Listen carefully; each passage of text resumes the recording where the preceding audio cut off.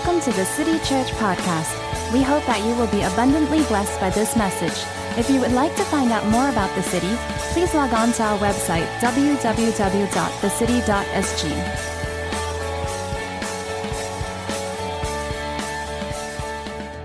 Awesome. Well, we're in week 3 of our sermon series. It's called Build This City. In Build This City, we are examining, the cultures, the practices, the values, the principles of what makes the city the city. But it's also a call and an invitation for every single person to come and build God's house, the church. How many of you know that the house of God was never meant to be built on the backs of a few charismatic individuals, but it was meant to be built by all people? We are the church. The church is not an event or a program we run, but the church is a community of people that are committed to His house. Amen. And so we all have a part to play. We all have a role to play in building God's house. In the first installment of the series, I talked about being a family. And family is not just a way to describe the service atmosphere, but family is a divine assignment from the Lord. We are called to build family, and it's a divine assignment. Last week I talked about worship, and the very essence of worship is sacrifice. And our worship is not meant to look like a simple song service that segues and cues up to the preacher preaching. It's not an opening act. But worship is our very reason for existence. As a people, as a body of Christ, worship is why we exist. And worship doesn't just look like songs. Worship looks like sacrifice. It's the very essence of what makes worship worship. Amen? And so we talked about those two things, of being a family and building an atmosphere of worship. And today I would like to go on into our third installment. Are you ready? Yes? Let me just clue you in on what I'm talking about. And you will know why I think you're not ready. I'm going to talk about joy today. So I'll try it again. Are you ready? Yes. We'll get there in an hour. Well, let's pray before we begin, Lord. Let's pray before we begin. Lord, we thank you for the opportunity to discover you in your word. Lord, we thank you that your word is not dead, it's not an archaic piece of literature, but it's alive, it's breathing, it's living, speaking to us even in this moment. And Lord, we ask that even as we open your scriptures this morning, Lord, won't you speak to us? Lord, I pray that you will speak to every individual in such a personal manner, God, that they'll leave this place not impressed by the depth of my research, not impressed by the quotes I bring, God, but they will leave this place being impressed by a word from you. Father, I ask that people would leave here being impressed and being touched by your very Spirit.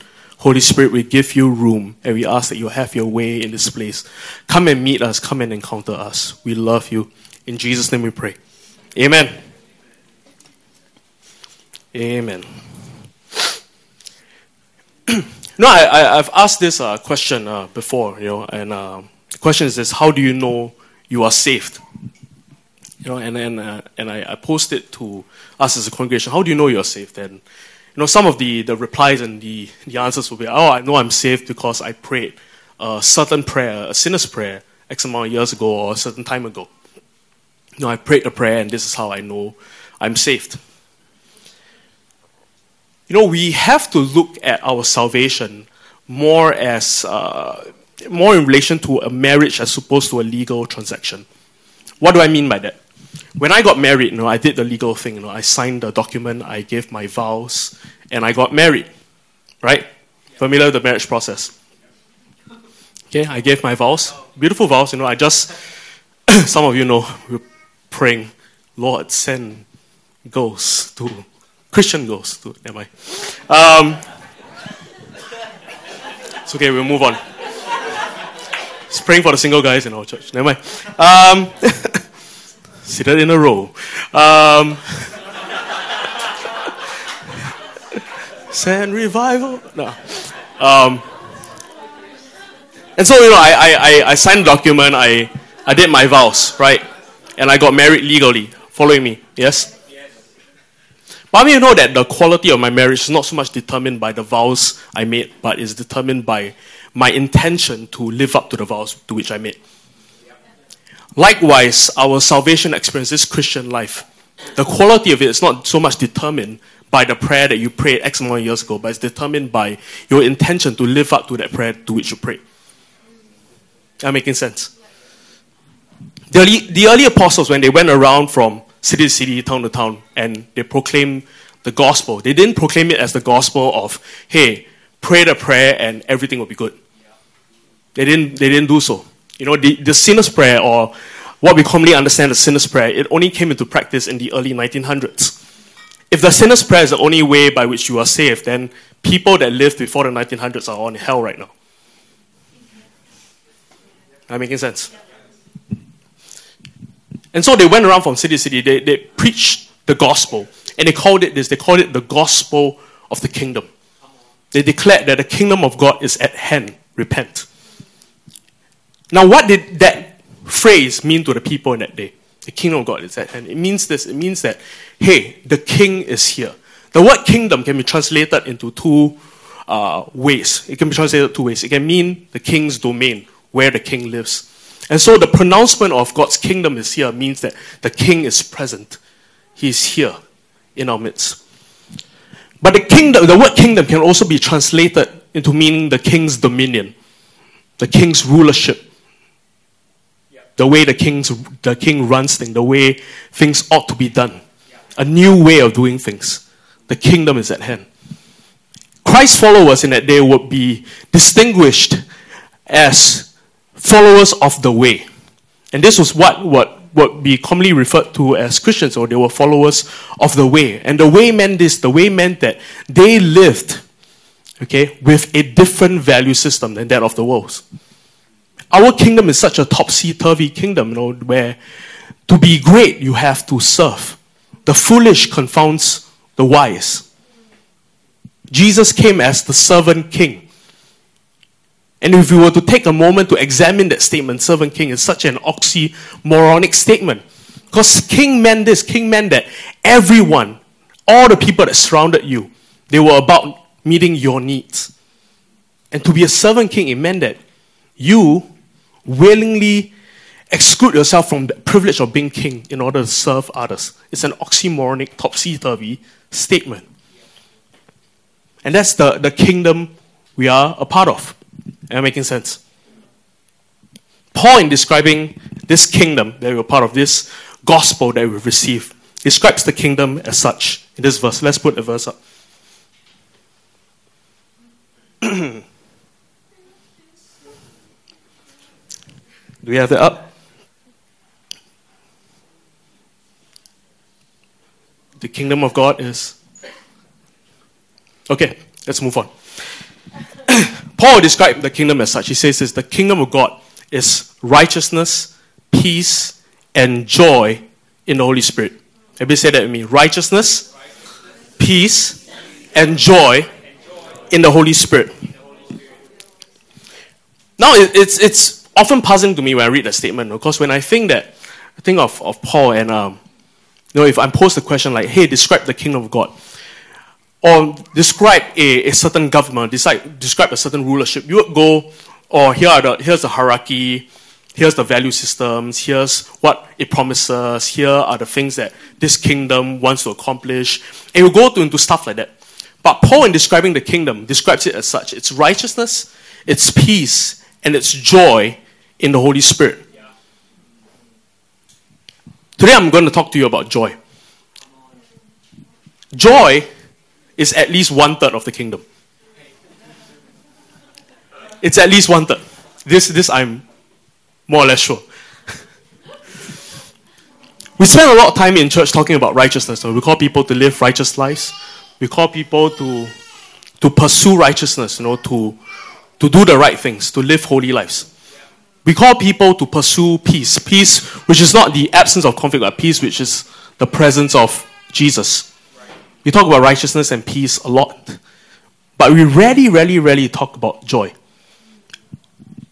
We're familiar with this verse, in the Bible. It says this: the joy of the Lord is your strength. That, to me, is a oxymoronic statement. It's a topsy-turvy statement. I'd like to demonstrate to you. Can I get Shen up? Shen? Okay. I know, this doesn't look right. Andre doesn't carry weights, but Andre has weight. But Okay, carry this. Okay. That's a kettlebell. I know. I own one.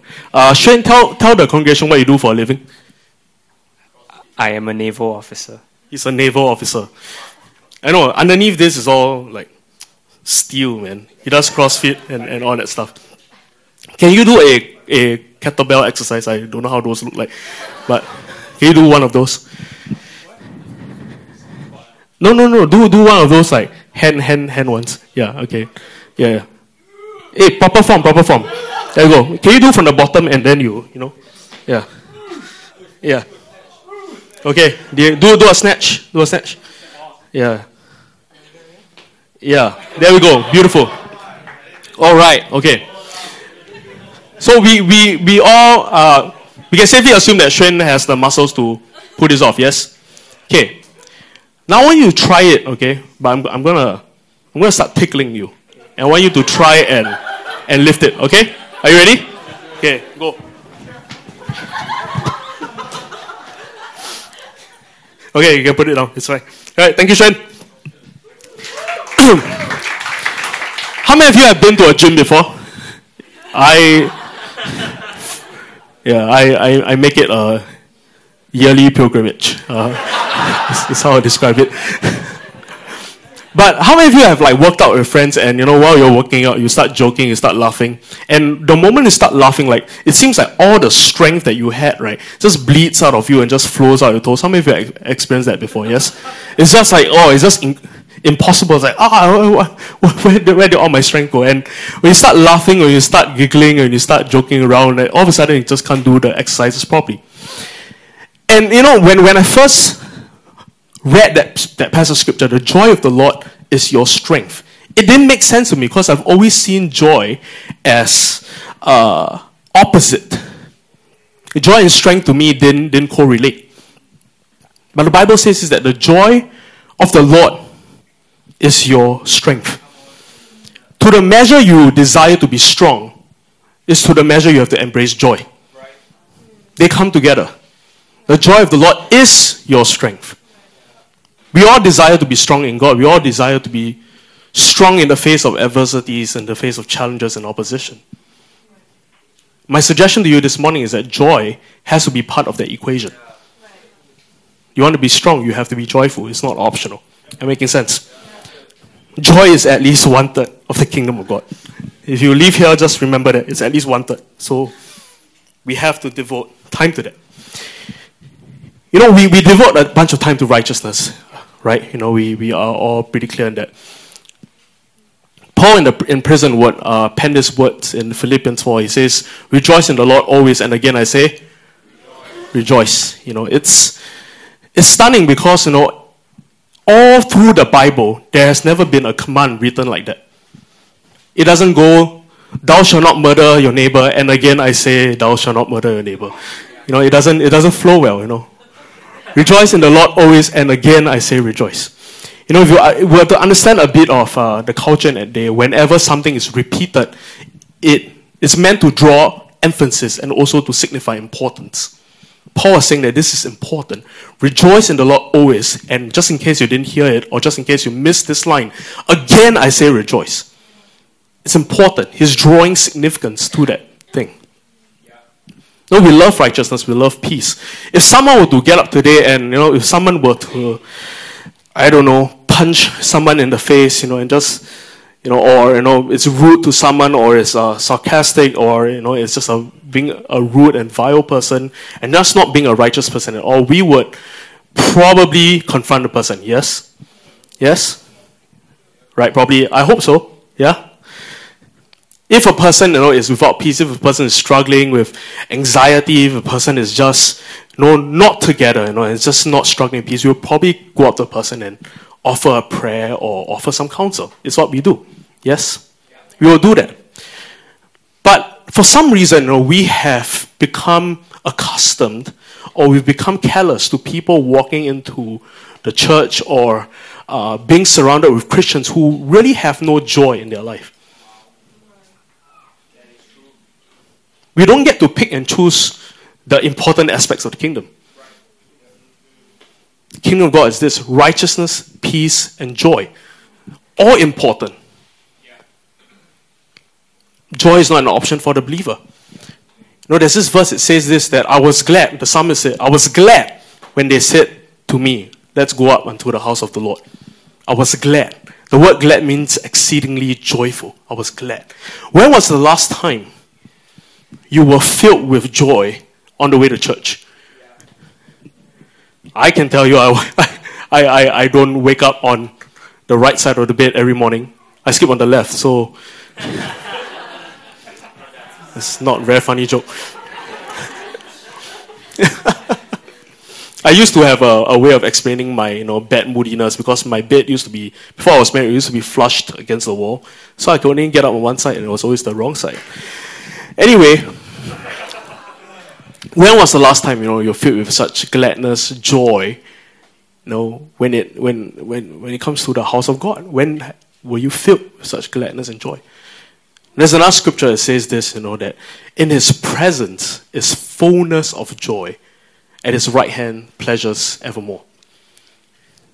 Fullness of joy, We quote that passage often, we recite it when we come to a church. But what does that mean to us as believers? How does that affect us? How does that affect the way we do things? How does it affect the way we carry ourselves? And oftentimes as believers, we are guilty of just skimming past passages like that. You read it and like, oh, that's a good thought. Or that's a good thing that maybe it will occur in the future. But can I challenge you this morning that when you read passages in the Bible and it seems like there is no practical application to it, sit on that passage and pursue and spend time discovering how that can be applied into your life. Don't just skim past it. Am I making sense? What does it mean to be in God's presence, in God's house, and to be filled with joy? Am I making sense? Joy we regard as optional, but the truth is, the common perception of Jesus was that he was a man of no emotions.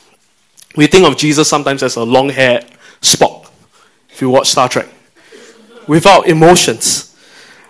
But catch this, the pronouncement of the Messiah's coming was that of great joy.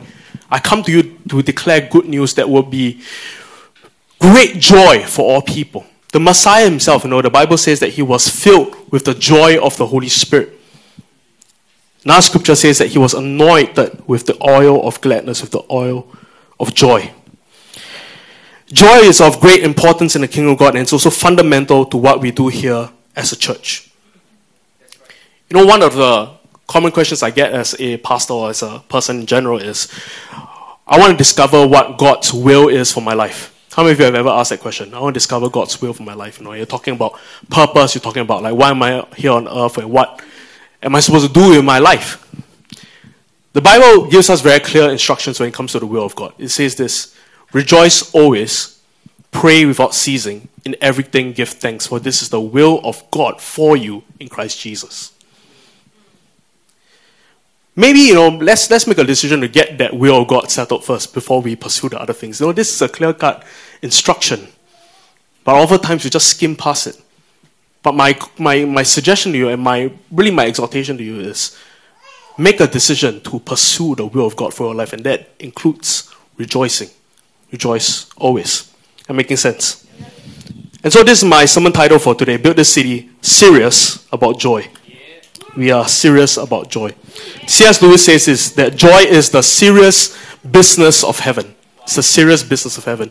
C.S. Lewis in his writing suggests to us that one of the main problems we have on the earth is not an intellectual atheism, it's an affectional atheism.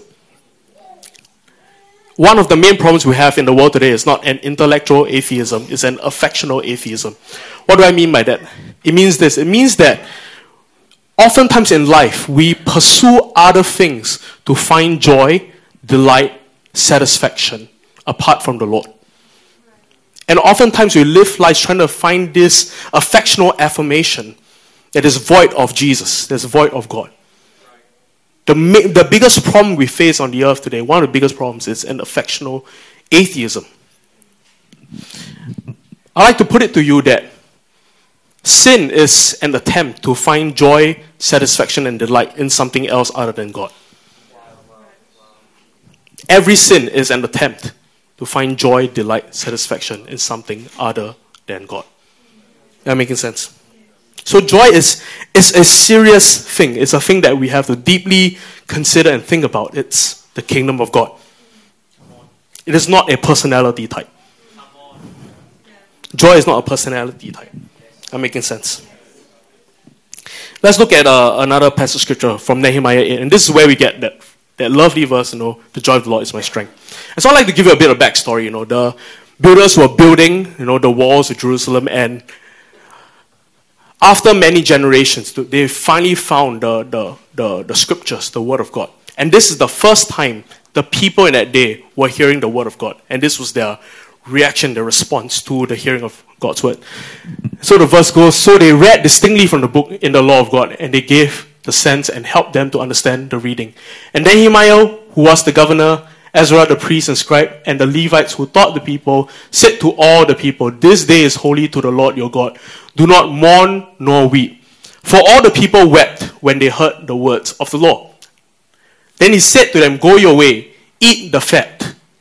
Beautiful.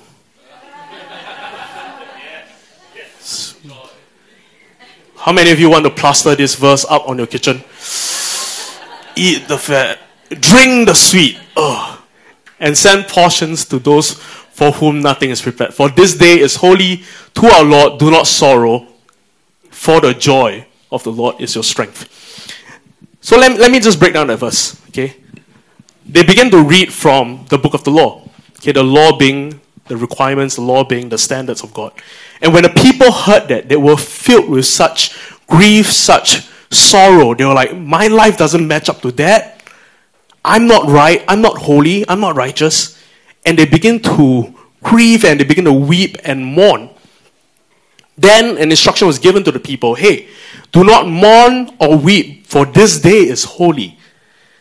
Eat the fat. Drink the sweet. Celebrate. For the joy of the Lord is your strength. Now, I don't know about you, but I've always grown up being persuaded that holiness looks like a furrowed brow. It looks like tears. It looks like a bit of frowning. It looks like sadness. It looks like being somber. It looks like being quiet. It looks like feeling very sorry for yourself. But this passage of scripture seems to suggest that holiness actually takes a different form. It looks like being filled with great joy. And I don't know about you, but maybe you have grown up in under the persuasion that the house of God, the things of God, are meant to be somber in nature, mourning and weeping. Sad, really.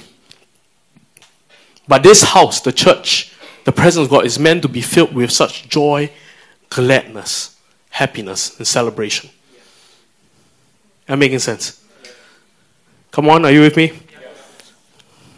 Eat the fat, drink the sweet. Here's my suggestion to you. We get to be holy and happy. Right. We get to be holy and happy. Think about it, like sometimes in worship, we all have different styles in worship. But one of the things that has often intrigued me is that for most believers, I would say 95% of believers, you can stand up in front and just take a gander later. But most believers, when they worship God, it's just all frowny and like, oh yes, Jesus, I'm happy to be in the house of God. And filled with such gladness. And the truth is, we don't approach God with such a confidence, to be joyful and to be glad. Here's what I want to propose to you. I think it takes more faith to rejoice than it takes faith to feel sorry for yourself. It takes more faith to rejoice, knowing that hey, you don't have some things in order in life. Then it takes faith for you to feel sorry and bad. It takes more faith to rejoice. That making sense? You get to be holy and happy. That's the church, we get to be holy and happy. There's this story of the church I was part of in the US where a group of students were on their way to church. They were laughing, giggling, and just having a grand old time. And they were walking up to church. And they walked past a man on the street. He was a drug addict and he was homeless. He had nowhere to go, but he was just living a life full of drugs. And as he watched the students walk past him, he was like, my gosh, they look high. They look like they're on drugs. And he began to follow them because he was like, I wanna get on what they're getting, And I was like, man, that looks like some good stuff. And so he just followed them, for a good 5-10 minutes, and lo and behold, he ended up in church. And so he ended up in church, and then the preacher gave a message. He felt prompted by the Holy Spirit to respond, and he went up and he gave his life to Jesus. Beautiful. And when the counselor asked him, was like, hey, so what brought you to church and why are you in church? He said this, I just followed the happy people. I just followed the happy people, and here I am. I'm in church. My question to you is this.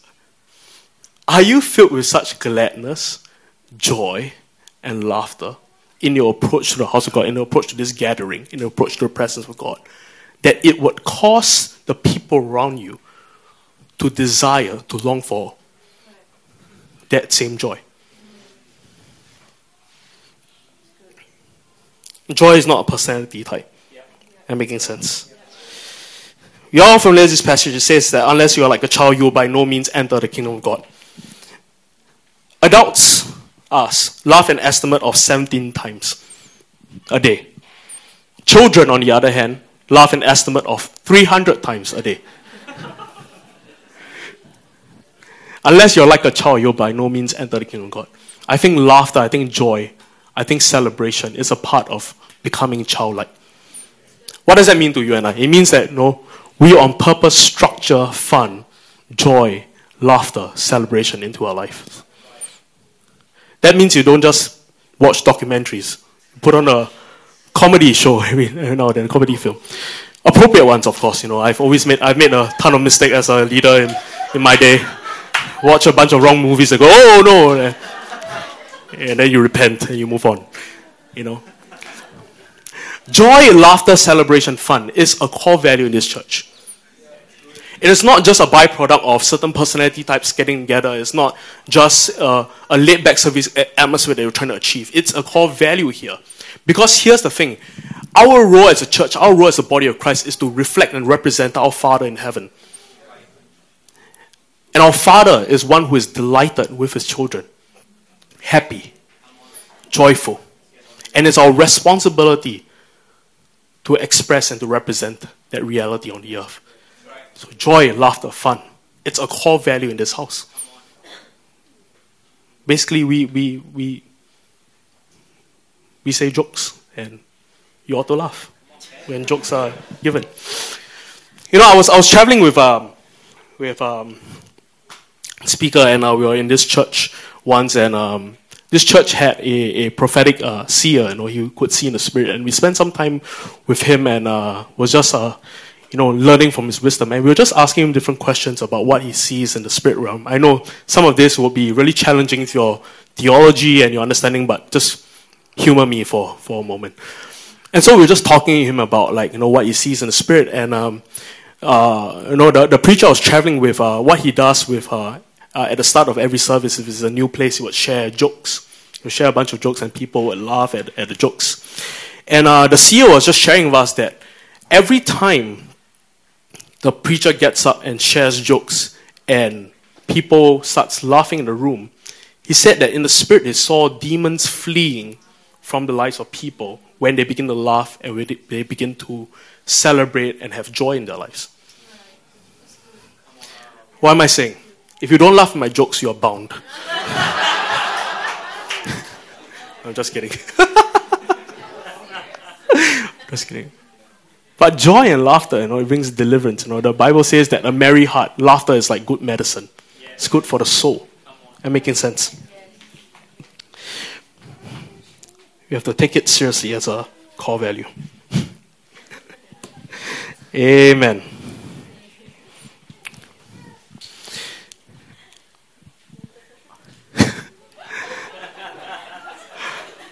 I want to challenge us to do something before I move on. Okay, everyone put on a white smile. Okay, white as you can, like you're getting married. White as you can. Or imagine that you're getting married. White smile. Okay, just hold it. Okay, you feel the strain. Like smile until you feel the strain. Like feel it. Okay, relax. The longest record for a smile is 10 hours and 5 minutes. I'm just surprised the person has a face after that. But 10 hours and 5 minutes, the person smiled non-stop. A smile is temporal, right? There's no way you can hold a smile forever, right? Here's what I want to suggest to you. Happiness is temporal, but joy is eternal. Joy may often look like happiness, but joy doesn't always equate to happiness. Am I making sense? We think of joy oftentimes as a feeling or as an emotion, but it's not always happiness or a feeling. It doesn't always equate to that. When the Bible refers to joy, it does not mean the tendency that some people have because of their temperament to be happier than other people. For one reason or another, there appears to be people who are more naturally wired to smile, who can wake up in the morning singing a cheery song, and who look at their breakfast cereal and simply clap their hands with delight. Those people, God bless them. On Sunday morning, if you're in my house, you would realize that me and Amy have this system going where we can get ready for church, and get all the stuff in order and do what we need to do without talking to each other. It's just beautiful. It's just like silence, but it's just like, it's almost like a dance. It's beautiful. And when we get out of the house, we're like, good morning. And that's the first words we say each other once we get out of the house, and it's beautiful. We're both not morning persons, and it's just the way we're wired. No, by that definition, I'm just not a joyful person at the start of the day. But I'd like to propose to you that joy is not a feeling you entertain, it's a state of being. Let's look at this verse in Philippians 4. I shared on this verse before, but I'm just going to read it quickly. And this is Paul saying, "But I rejoice in the Lord greatly that now at last you care for me, has flourished again, though you surely did care, but you lacked opportunity. Not that I speak in regard to need, for I have learned in whatever state I am to be content." Sketch that. For I have learned in whatever state I am to be content. I know how to be abased and I know how to abound. Everywhere and in all things I have learned both to be full and to be hungry, both to abound and to suffer need. I can do all things through Christ who strengthens me. Paul is saying that contentment is not a byproduct of favorable circumstance, or it's a disposition that you're born with. It's a skill set that you acquire. And the word content is interesting. It literally translates to a state of peaceful happiness. To a state of peaceful happiness, which I believe is joy. Joy is not then a byproduct of favorable circumstance or a disposition you're born with. Rather, it's a state of being.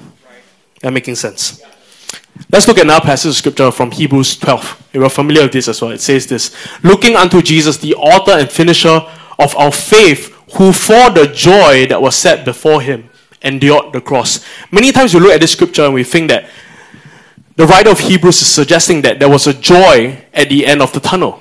It was a joy that was in the future. After Jesus endured the cross, there was a joy that was set before him. That's not what the passage of scripture is saying. Think about it. When you go to McDonald's and you have your Big Mac before you, it looks like that. For the joy that was before him, he endured the cross. The word that's used there, for the joy that was set before, means to be present, to be established, to be rooted. For the joy, in some translations, abiding. For the joy that was set before him. Present, established, abiding. He endured the cross. Joy then is the means, or it's a state of being that allowed the Lord to endure the cross. It's not the feeling or emotion, it's a state of being. Am I making sense? Joy doesn't look so much like a feeling, rather it's implied that it's a state of being. While happiness is defined by external circumstances, joy is a cultivated internal reality.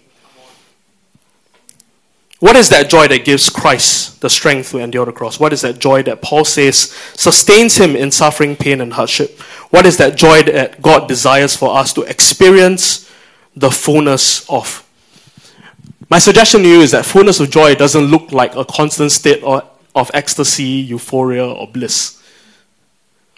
let's say, cultivate the internal world, internal reality. I would like to redefine and define joy for you this morning as we move on. Are you with me? Let's look at a passage, Romans 15, verse 13. I know I'm covering a lot of ground, but follow me. Now may the God of hope fill you with all joy and peace in believing, that you may abound in hope by the power of the Holy Spirit. Now I'd like to spend some time talking about hope. The word hope is really interesting. We know it commonly in the English language as something that pertains to wishful thinking. I hope things pan out. I hope this works out. It's rooted in a certain measure of uncertainty. But the biblical word for hope is completely different. It means the confident, joyful expectation of good. Now may the God of hope fill you with all joy and peace in believing. I believe this, that joy and hope are two sides to the same coin. I approach it in this manner. Hope is the belief system and joy is the expression of that belief system. That making sense? I'd like to give you a definition of joy that I've really come to love and embrace in my life. And it's from an author named K. Warren, Rick Warren's wife. And let's have that quote up. It goes like this: joy is the settled assurance that God is in control of all the details of my life. The quiet confidence that ultimately everything is going to be all right. And the determined choice to praise God in all things. Joy is the settled assurance that God is in control. Now I'd love for you to catch this. The biblical command to joy is not a call to stimulate emotions.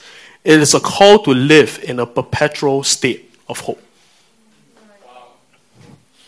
Say it again. The biblical command to joy is not a call to stimulate emotions. It is a call to live in a perpetual state of hope. A perpetual state of hope. I love that as a church today, Global Body of Christ, we have a value for authenticity. And we love authenticity, yes? It means you get to be real, you get to be raw, and all that good stuff. Authenticity is not a permission to live outside of who you are to be. It's not a permission to live outside of your God-given identity. We must understand that, yes, we have personality types, yes, we have certain inclinations, yes, we have certain likes and dislikes.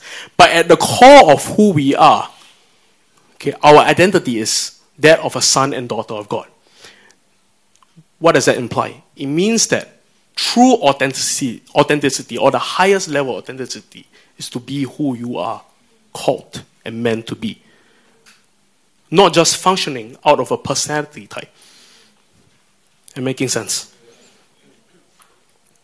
Oftentimes we pay more attention to these personality tests to define our identity rather than looking at the Word of God and God's voice to define who we are. Am I making sense? Yes.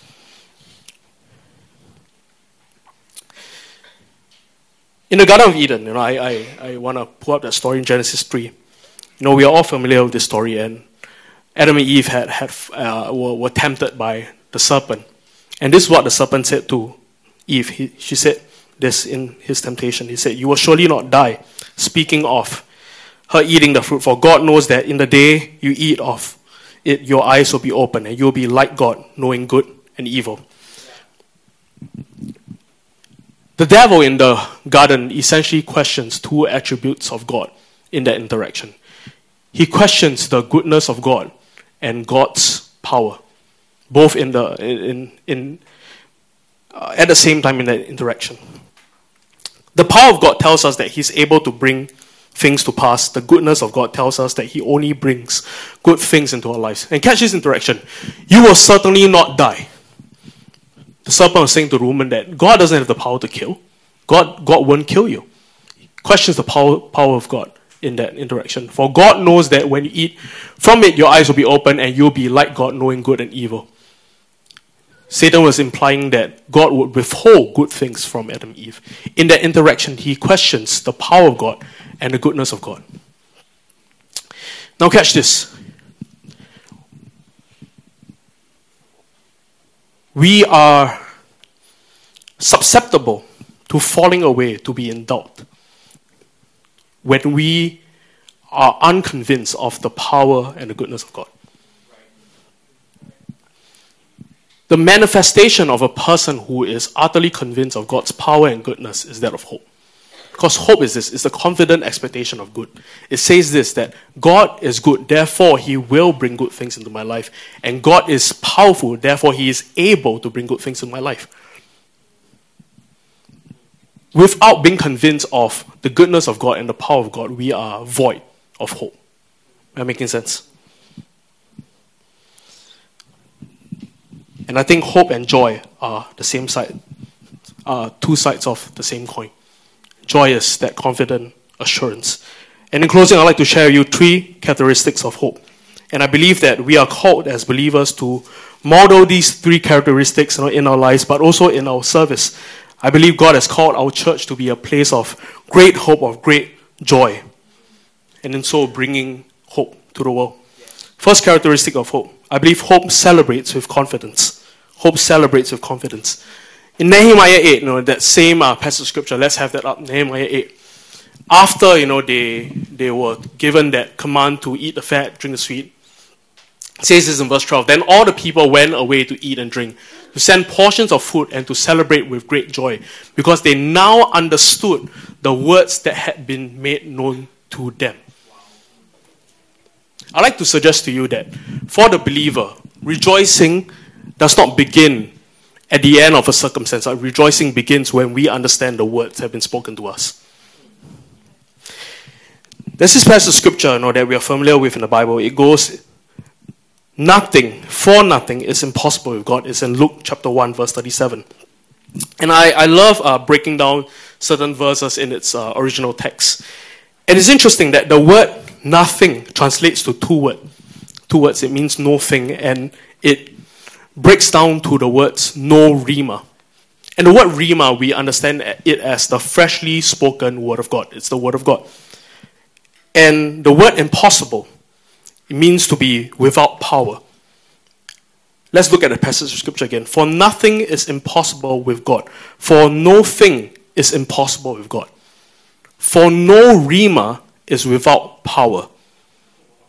For no freshly spoken word of God is without power.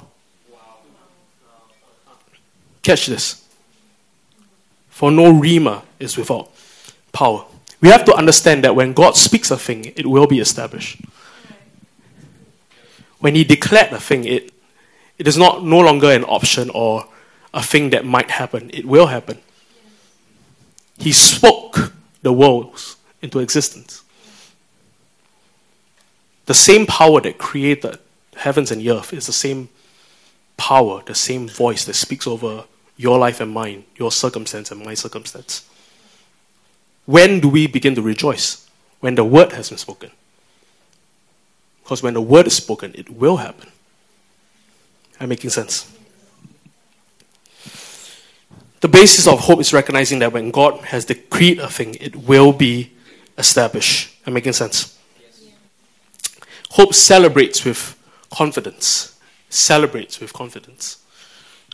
I love this story. One of the most beautiful sights I got to see in my life. I was praying for a girl. She was in a cast. It was one of those boot casts with Velcro on it. And she was a ballet dancer, and she got up and she had broken her ankle, and we were praying for her. And as we were done praying for her, we were expecting her to just go home and hopefully you'll recover over time and bless the Lord, oh my soul. But she then gets up and she begins to tear out the Velcro in the boot, and she begins to take it out. And we started to stop her. We were like, hey, what are you doing? You shouldn't do that. I should just wait, rest, and go back home and see if there are any improvements. And she gets up and she's like, I believe that God has healed me. I want to begin to dance in faith. And so she takes off her boot and she starts dancing. And we saw that she was just, in pain as she began to do so. And we were trying to stop her, but she just refused. And so she started doing her ballet thing, things that I wouldn't even be able to do, in my fittest condition. And so she started doing all these things, and And I can't even begin to describe to you, but what I saw before my eyes was as she began to celebrate and dance with confidence, the pain began to subside. Like step after step after step after step until there was no more pain left. Hope celebrates with confidence. Celebrates with confidence. It believes that when God has decreed and declared a thing, it will be established. The gap time between God's declared word and the fulfillment of that word is faith. Am I making sense? Yeah. Next characteristic of hope. Hope reinterprets a circumstance. It does. It reinterprets a circumstance. Catch this. Hope does not deny the existence of a problem. It denies it a place of influence. It's almost defined. It does not allow its carrier to be defined by the circumstances around him or her. Catch this. God shows up as the cloud in the sunny day when the children of Israel were in the wilderness. And he shows up as a fire in the dark, cold night. He specializes in showing up opposite to circumstances. When I was doing missions in Haiti, we chanced upon a girl. She was a pastor's daughter, and she was blind. She was completely blind, and it was in a state where her eyes were rolled back and could only see the whites. And we spent some time with her, and we started talking and asking her what happened. And she then recounted this story where she was walking out about in town, and she encountered a witch doctor, and the witch doctor touched her eyes, and from that point onwards, she couldn't see. And so she was at that point blind for some 3-4 months now, and we were around her. We started to pray for her, and as we prayed for her, people started gathering, and these people gathered because they know of her circumstance. They know that she's been blind for 3 to 4 months now. She couldn't see, and they know of her suffering. And they gathered, and it was a crowd of about 50 to 60 people. And we began to pray for her, and we spent a good 10-15 minutes praying for her. And at the end of the 15 minutes of prayer, her eyes began to roll back slowly, and then all of a sudden she got her sight back. She got her sight back. After that thing happened, there was a massive uproar. People started cheering and said, "Oh my gosh, she got her sight back." And one of my friends got up and began to preach the gospel, and a bunch of people got saved because they witnessed the power of God. What's my suggestion to you? Hope reinterprets a circumstance. It sees circumstances as a stage for God's sovereign intervention. That means whenever I encounter hardship and circumstance, it is an opportunity to see the activities of God. There is no testimony without a test, no victory without a battle, and no miracle without an impossible circumstance. You will only come face to face with the nature of God, Him as healer, provider, deliverer, comforter, in the midst of lack and hardship. Hope reinterprets a circumstance. It sees it as an opportunity rather than an obstacle. I was spending some time with a friend, and he was going through some hard stuff, and he posed me this question. It says this, Andre, I don't know whether I would ever be free from temptation in my life. He just asked me that. It's like, what is the goal in the world? Do I pursue a life without temptation? I've done this Christian thing for so long, but I'm always tempted. I'm always facing temptations continually. As I began to ponder, I realized that Jesus himself was tempted to the very end. To the very end of his life, he was tempted. The Bible says that he was tempted in every way. Here's how I view temptations. I view temptations not as something that breaks you, but something that forms you. Every temptation, if you view it through the right lens and perspective, it sets itself up as an opportunity for you to reaffirm your faith, allegiance, and love to the Lord. Instead of feeling like a horrible person when you are tempted, view those temptations as opportunities for you to further affirm your faith, your love for the Lord. They're not there to break you, they're there to form you. Hope reinterprets a circumstance. Am I making sense? That's why James says in James 1:2, "My brethren, count it all joy when you fall into various trials." Count it all joy. The last point, I believe hope leaves a legacy. I'm sharing a bunch of stories, but I love stories because The testimony of Jesus is the spirit of prophecy. And when we celebrate and when we talk about the goodness of God, it prophesies into every situation. Amen? How many of you gave glory to God when I shared about Calvin's story? How many of you did it? Yes. How many of you know that God wouldn't have received that glory unless the story was shared? That's why we have a culture of celebrating testimony, of recounting the goodness of God. When God does something good in your life, you have to talk about it. That's how, the gospel was preached. They were witnesses. They were witnesses to the goodness of God. And they recounted these stories and people got saved. When we choose to withhold from people the stories of God's goodness from our life, we rob God of the glory that's due his name. Am I making sense? Hope leaves a legacy. The first healing I ever saw in my life, I prayed for a man. He had this condition for some 37 years. He came into the prayer room and he had herniated discs all through his back, and we typically begin the prayer by asking him, like, what's the pain level and where you're at. And he said that I'm at a 10 out of 10. He's in horrific pain and has been that way for 37 years. And what will happen is whenever he tried to bend over, his whole back would seize up and freeze up, and it will lock him in that position.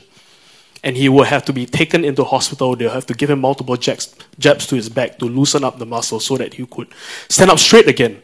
But even when he's up straight, he was in perpetual pain. And he had that pain for 37 years.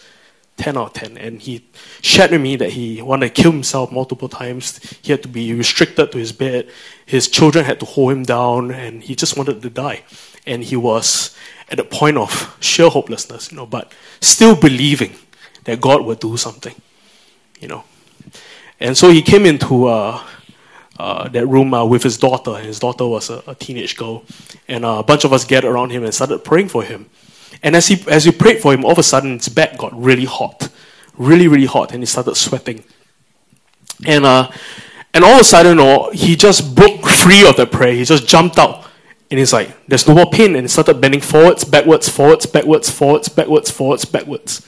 He got healed instantly without pain. 37 years of being held in that infirmity. Amazing.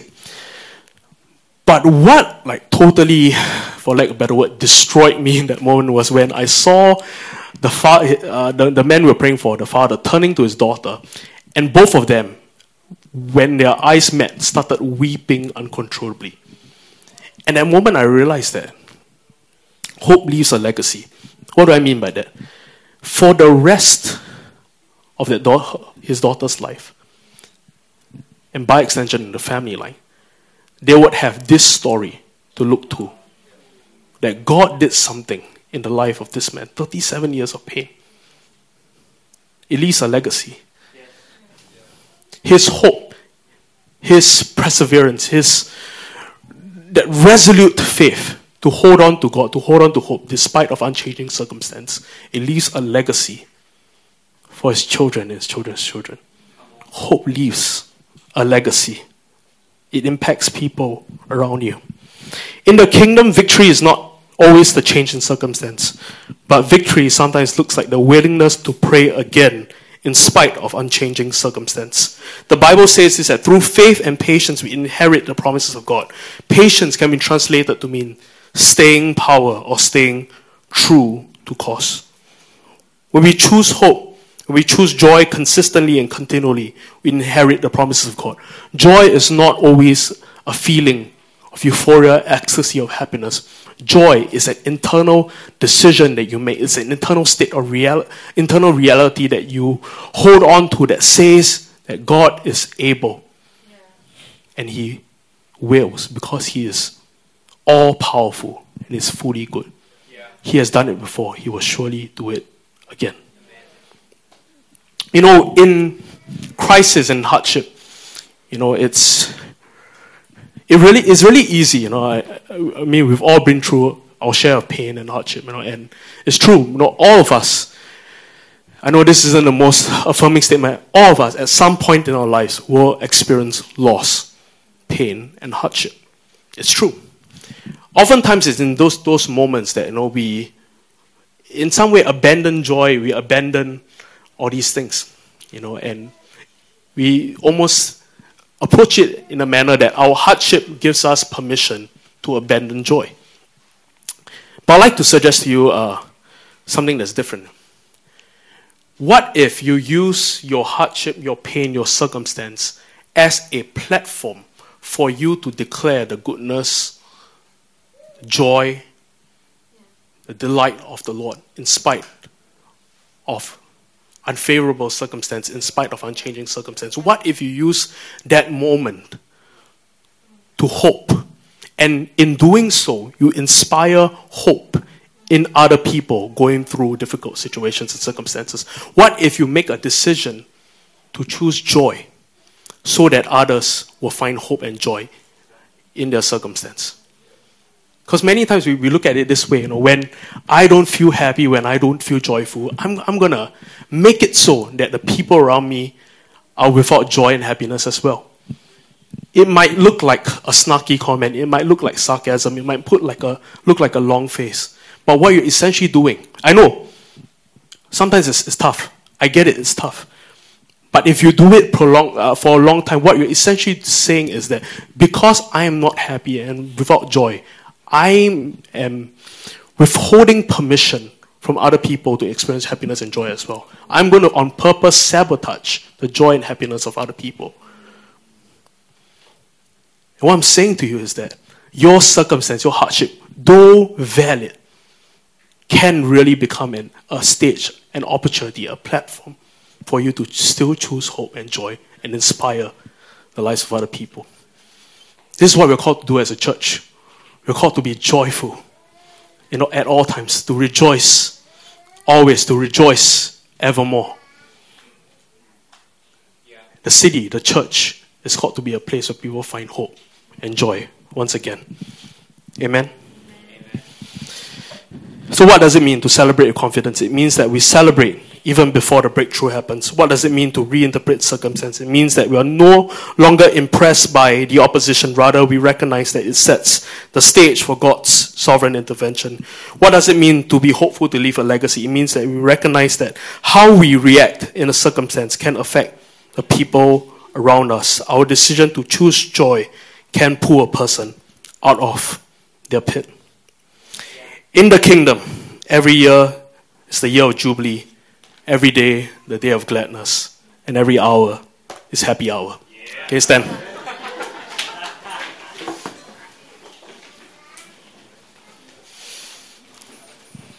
Amen, amen. Do we have joyful people in the house? That's awesome. That's awesome. I read this story recently about a man named Charles Spurgeon. He was a really famous preacher. They would affectionately refer to him as the Prince of Preachers. And he shared this story of how on every Sunday when he walked to church, he would walk past a bakery. And when he walked past a bakery, he would make it a point to smile at the people, the family that runs the bakery. And so he would smile at them. And he would do that for several months. He would walk over and he would smile and wave, and then he would walk to church. He did that consistently for a couple of months, and one day he walked really close to the window, and the family saw that he had a Bible in his hand. So the family was like, "Hey, you have a Bible. Are you a minister?" He was like, "Oh yes, I'm a minister. I'm going to church right now." And the family was like, "Oh, I would love to go to church with you." And he brought the family to the church, and they got saved in that very meeting. Charles Spurgeon will go on to say that all it takes sometimes it's a smile. It's a decision to choose joy, even when the circumstances are tough, even when things are not favorable, even when things are hard. To choose joy, because you never know how your joy can touch the life of someone else. Joy is not a feeling. It's a state of being. And at times it looks like choosing to be present for someone else. Am I making sense? So as we close, I want you to close our eyes and bow our heads, and I'm going to give a real simple invitation, and if you know this morning that you struggle with embracing joy, things might not be going really well, you're facing some impossibilities at home, and a struggle with finding joy and hope in your life, and you struggle to be present for other people, you struggle to have an overall biblical optimistic view of life. I want to pray for you this morning. I believe that the Holy Spirit is here, and He will infuse hope and joy into your situation, into your life. So with every eye closed, every head bowed, if that is you this morning, you are going through some hard stuff and you find it really hard to maintain joy and hope in a circumstance, I would love to pray for you. If that is you, just lift up your hands and I'll pray for you. Thank you. Thank you. Thank you. Thank you. Awesome. Let's pray. Lord Jesus, recognize that you are the God of hope. You are the God of hope. In you we can hope. Lord, we thank you that you never lived in reaction to the devil or to circumstance. You lived in response to the Father. Lord, we ask that today you will help us live life the same way, that we will no longer be impressed by the magnitude of the circumstance, but we will be captured in awe, in wonder, in beauty by the bigness of our God. Lord, I ask that in this moment you will infuse hope, joy into every person. Give them the faith, the resolve to stand firm, even in the midst of circumstance, even in the midst of pain or hardship. And Lord, we ask for your breakthrough to invade every impossibility in the name of Jesus. Lord, I speak to every need, to every lack that is represented in this space, and I call for the Holy Spirit. I send forth the word right now, Lord, to bring about deliverance, to bring about breakthrough, to bring about provision, to bring about healing where sickness is concerned, to bring about a miraculous work in impossibilities. And Lord, we ask that let our circumstances set the stage for your intervention. Let our circumstances set the stage for you to reveal yourself in glory. God, we ask that you'll do such a miraculous work. We love you, we honor you, we give you all the glory and praise. In Jesus' name we pray. Amen.